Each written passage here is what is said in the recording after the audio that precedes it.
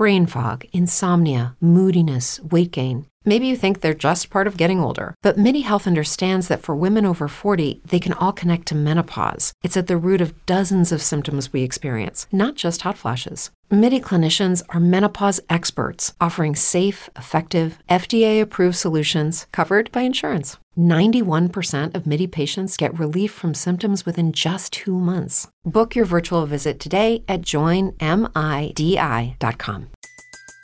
Everybody in your crew identifies as either Big Mac Burger, McNuggets, or McCrispy Sandwich.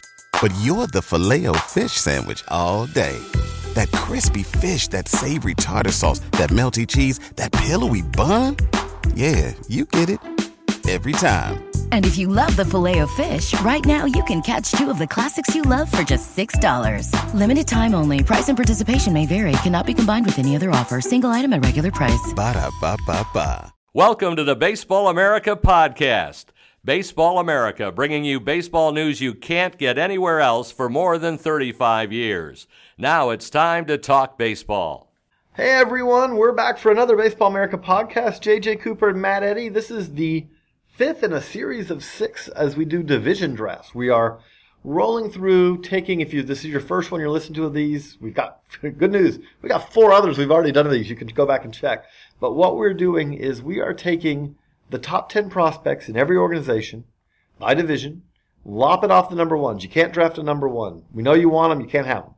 And then after that, we are then saying, okay, let's line this up and let's just try to, and then Matt does the same thing. We try to pick the most talented team we can. We're not worried about having a first baseman and a second baseman and a shortstop or anything like that. If you want to take all right-handed pitchers, take them. If you want to take all left-handed throwing catchers, take them. I don't know where you'll find them, but you can take them if you want.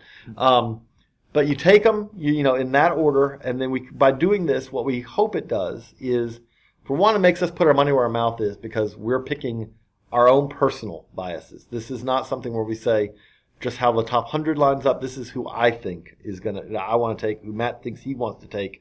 But beyond that also, it does show. When we did the AL Central version of this, we took 4 White Sox before we took anyone from any other team in the division. What does that tell you? As you would probably expect, that the White Sox have the best farm system in that division because it is about impact talent, and that's where we thought the White Sox stood out. Before we do that, though, we do want to remind you, as we always do, we thank you for listening, and our podcasts are brought to you by Baseballism. Baseballism is the official off-the-field brand of baseball, offering apparel for men, women, and kids. If you're a baseball fan, you need to check out Baseballism.com or visit their retail locations in Cooperstown, New York, and Scottsdale, Arizona. Visit Baseballism.com and enter the code BA2017 to save 20% on your order. As you've seen on the Facebook Lives here, as you've seen if you go to Baseballism.com, they are some really cool gear. Really like it. You're talking about shirts for hats and all that, but especially I like the shirts. The shirts for baseball fans. Shirts that if you wear it to a baseball game, it's going to be apparent to everyone around you that you clearly are not just a baseball fan, but you are a knowledgeable baseball fan. It sets you apart that way. I'm a big fan of the Baseballism gear. We are big fans of having Baseballism as a sponsor here. But Matt, we roll into the NL East. It's a good division. Mm-hmm. This is better than we just did the AL Central yesterday.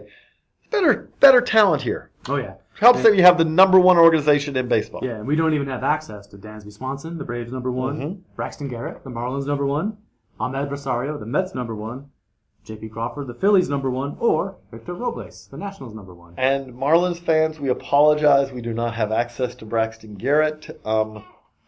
Feel free to listen to the rest of this, but I'm going to go out on a limb and say you're not going to hear any of your players picked here. But we go 7 deep. 7 players per, so that is 14 players that we are picking from essentially a pool of 45. So we're picking 1/3 of the top 10s essentially. And so it is a National League team. That means, Matt, you have the first pick. And who are you going to take? I think you know where I'm going here because I think you and I are the high men on this particular player. I'm taking Ozzie Albies. I would have taken him also if I had. Of the Braves, the second baseman. Outstanding hitting ability, outstanding And he's speed. a second baseman because Dansby Swanson's on the same team. Yes, if not for Swanson or a similar player, Albies probably would be a shortstop. But I think he has more power than people give him credit for. He started to show that in the Southern League this year where the power did play. Especially, power is different. It doesn't have to be home runs. Mm-hmm. Power, it can be doubles and triples. Especially for a guy like him who's going to be batting first or second. And he's not going to be a middle of the order hitter. doubles and triples, and Ozzie Albies is going to hit a lot of triples. He has the speed. He has the gap power that he needs to do that. Again, he's going to get to slugging percentage. If you think of power as slugging percentage, he's going to get to slugging percentage, decent slugging percentages, without having a need to hit 20 home runs in a year. Mm-hmm. So I agree completely with that pick. He'd have been my first pick.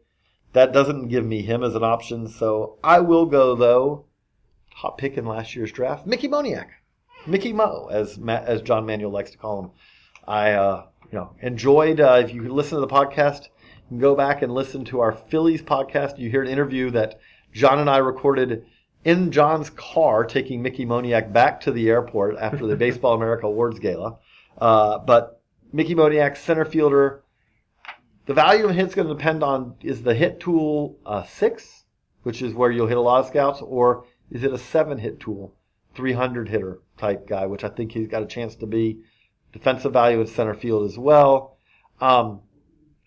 We've done a lot of these lately, Matt. Who was the center fielder we took? The defense, Manuel Margot. Mm-hmm. I could see Mickey Moniak being a better version of Manuel Margot in some ways.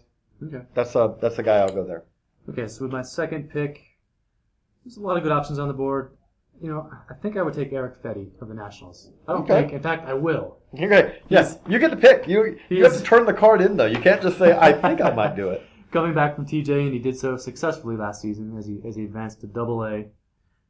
2 outstanding pitches, great control, misses bats. I think there's a lot to like there. Okay, back to me. I'm going to go a little off the board here. I'm going to go Ronald Acuna. So, Ronald Acuna, number 6 prospect in the Braves organization.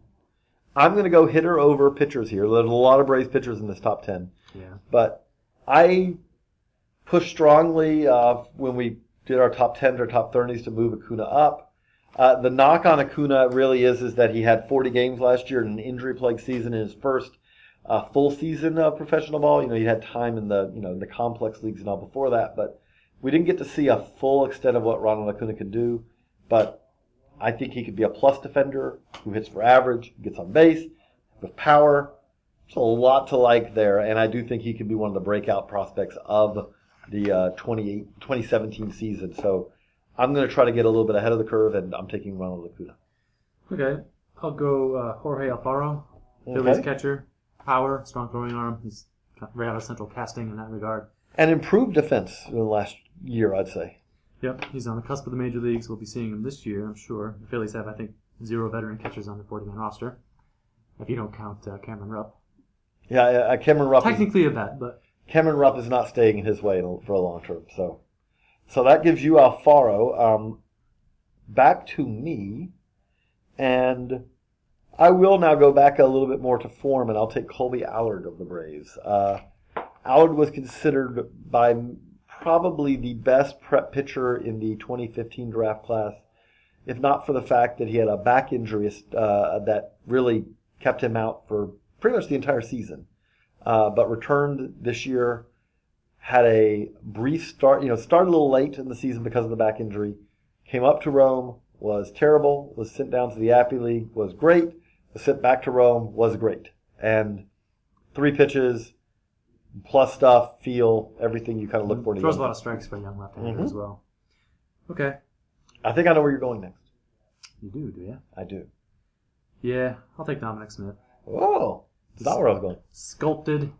The newly sculpted Dominic Smith, who lost. He significantly better shape now. Yeah, I think he showed last year the ability to hit for power and average. Not at the same time yet, but I think that ability's there. So I'm taking Dom Smith. So that puts it back to me, and I'm going to stay on my Braves scenario, and I'm going to go Mike Soroka. So Soroka is more of the as safe a young high school pitching prospect who's just pitched in low A to me can be, because the stuff is solid, if not spectacular. There's Braves pitchers you can have on this list who have better pure stuff, but Soroka has good stuff with excellent feel, excellent ability to locate for his age. A very analytical pitcher who kind of looks at his own weaknesses and improves them, and really had a very solid season for that great Rome, our minor league team of the year, Rome team last year. So Mike Soroka's my pick. Where'd you think I was going previously? Soroka. I thought you were going to go with the strike throwing. No. Okay, I think here I'm going to go Sixto Sanchez of the Phillies. Oh! The Gulf Coast League pitcher who gave up approximately 0 earned runs this year. I'm very bummed. Sixto. He has one of these arms where just the fastball the batters can't square up. I think it remains to be seen whether he's a starter, but there's a lot of ingredients you like from a teenage pitcher in rookie ball. I'm actually not bummed you did that, though. As much as I might like Sixto, that means that I get Kevin Maitan, who, you never want to throw this on a guy, but basically he has a chance to be, from all reports, and this is much more basing this on Ben Badler, and Ben Badler talking to international scouts, international scouting directors, but he is a guy who could be one of those very rare bats, the Miguel Cabrera-esque rare, as far as an international hitter. I don't want to put that on him, but he's that interesting. I mean, what do you think, Matt? Yeah, those are the comps we hear, and we'll find out probably at. He'll be in the GCL this year. Yeah, in the Happy League probably later in the year because that's what the Braves do. I so hope. If it's so, Danville's not that far from us, and we will be making trips to Danville to see. Danville also comes through Burlington around here, so. Okay, 6th pick. I'm going to go to the Mets, but I'm going to jump over Justin Dunn because I already have a couple pitchers who have enough risk already. So I'm going to take Desmond Lindsay here. Okay. The outfielder who played in the New York Penn League last year. It's a potential power speed guy who can stay in center field. Still learning the nuances because he's a converted high school third baseman. But I think you look for power, patience, and speed, and this guy has it. So you go that way. I'm going to go a Met also, and I'm also going to go down the board. I'm going to go Gesselman. So, the 7th player on the Reds list, the Mets list, and who was really good last year, took big strides forward, I think, in the last 2 years. I'm going to go upside there. Now, again, that's a lot of pitchers still left on this board that I like. So there are. There's going to be one fewer after I pick. So okay. I'm taking Zapucki on the Mets list. This is interesting. So you're skipping over because you did the Mets list, so I can rag you on this because I did a little bit on one of my lists too. Yeah. So he goes Zapucki, which is 8th on your Mets list, and that skips over just to Justin Dunn and Brandon Nimmo and Gavin Cecchini. So yeah, I'm going more for upside in this exercise because going the opposite way did not pay off last time. So Matt's sticking with my Costanza strategy. He's going the opposite of the Matt Gut. So you go that way. Man, I could keep taking Braves pitchers for a long time. I am going to take at this point. I'm going to take Max Fried. I'm actually going to. You're passing Patrick Weigel? I pass on Weigel. I'm going to go a little bit more upside. Max Fried, I'll go the lefty over the righty. So Max Fried, I'm probably being a little bit too swayed by the fact that it was not long ago that Max Fried went out in spring training and had a dominant outing. I shouldn't base anything on that. I'm not trying to, but the reality of it is Max Fried is a lefty who the only knock on him is that he is behind because he was injured. But as far as pure stuff, it's a lefty with front line of the starter stuff. It's a lefty who was considered the top lefty prep pitcher in his draft class. Second best pitcher. How many years ago now? That was 2012? Yes, it was. It was a long time ago. And he's lighting up low end. Let's put it this way. Many of the other high school players who were taken in his draft class, including pitchers like Lance McCullers, are working on their way towards arbitration. And Max Fried will be working on his way out of low A this year. But there was a Tommy John surgery, and let's be honest, what happened was that there was an elbow injury, and there was I'm not besmirching anyone who tries this. If you're a pitcher, you don't want to get cut on. But there was hey, let's see if we can rehab this, which meant that instead of Max Fried missing a year or a year and a half, he really missed 2 full seasons. Mm-hmm. And so there's been a lot of time lost, but as many a scout has said to me, but especially a few scouts who are really smart, say they don't check IDs on the mound. Yes, he's a little behind, but stuff's the stuff. Yeah, and there's still a lot of good prospects on the board. Oh, yeah. I mean, the Braves had the number 3 overall pick. Ian Anderson is on the board here. Tyler Kolek, the top high school pitcher in the 2014 draft. Justin Dunn, one of the top college arms from 2016. He's in the Mets system. Juan Soto, the MVP of the Gulf Coast League, is on this. So the National We might have to go a little bit deeper on this again. We'll do like we did with the NL Central. We'll pick a couple extra players. Only the top 7 count for us, though, for the... Okay. So I'll take Justin Dunn, the Mets. Not a bad pick right there. You have to feel like that you got excellent value with your pick right there. Yeah, a lot of teams thought that he could have gone higher than 19th overall. I think there's some uncertainty about his future role just because what he's done going from a reliever to a starter during his draft year and still being a first-round pick is unprecedented for a college pitcher, at least in the past 15 years. But a lot of teams are as bullish as the Mets are on him. Okay, that puts it back to me, and I'm taking Ian Anderson. I'll take the one of the top prep pitchers in last year's draft class. And again, at this point, I feel like I'm getting outstanding value. We'll see. There's a lot of risk there when you're talking about a high school pitcher who's yet to have a full season of pro ball. And as we talked about in a previous podcast of this, the reality is that the top. Now, I do like the fact that he wasn't just the top. There was a group of top pitchers in this year's draft class. But that being said, the top prep pitchers in the draft class, the track record is a little frightening sometimes. But at this point, I can't leave him on the board. Okay, we're doing 2 more picks. Yeah. Sure. No, yeah. I'll do Juan Soto, the Nationals Gulf Coast League. If you didn't take him, I may have. So 360 with power last year in the GCL, granted, but he's a teenager. He's already pretty physically mature, so we don't know how much growth is there, but he's off to a great start. Again, the thing that jumps out is that these are players who are either top 100 players or cusp of top 100 players, and we're still picking them this deep in this little division draft. That puts it back to me, and you kept him there for me. So Patrick Weigel is a Cooperstown bounder because I can't wait any longer. If you search baseballamerica.com/T/Patrick-Weigel/ on our site, you'll find that's a tag for Patrick Weigel on our site, and you'll find the story I did talking to him last year just about a pretty remarkable improvement he's made. It was a pretty spotty college career, but turned into a very good pro career so far. Has made pretty major strides, and the stuff is legit stuff.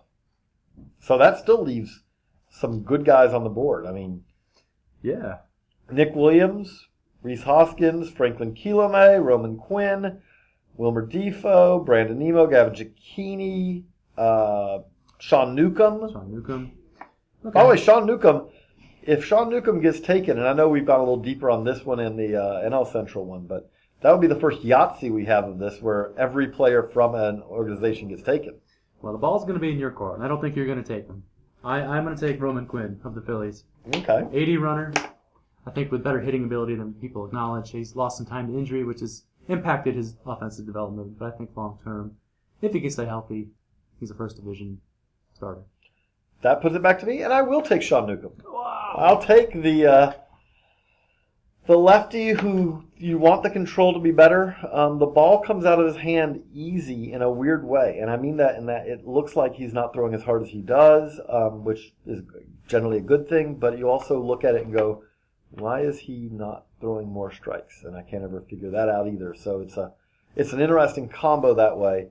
That being said, again, when you look at value picks, I feel like this deep in this division draft, I'm very happy with that one. That puts the so that was it. That was the last pick. And the best remaining player would be... See, here's the thing. Okay, so we've taken all the Braves now. Mm-hmm. The one other exercise I say before we wrap up this division is let's keep going very rapid fire and just see when would one of us have taken a Marlin. So okay, I'll take Nimmo. Okay, I'm going to take Nick Williams, who's still there, by the way. I'll take Kilome. So Hoskins is still on the board, right? Yeah. I'll take Rhys Hoskins.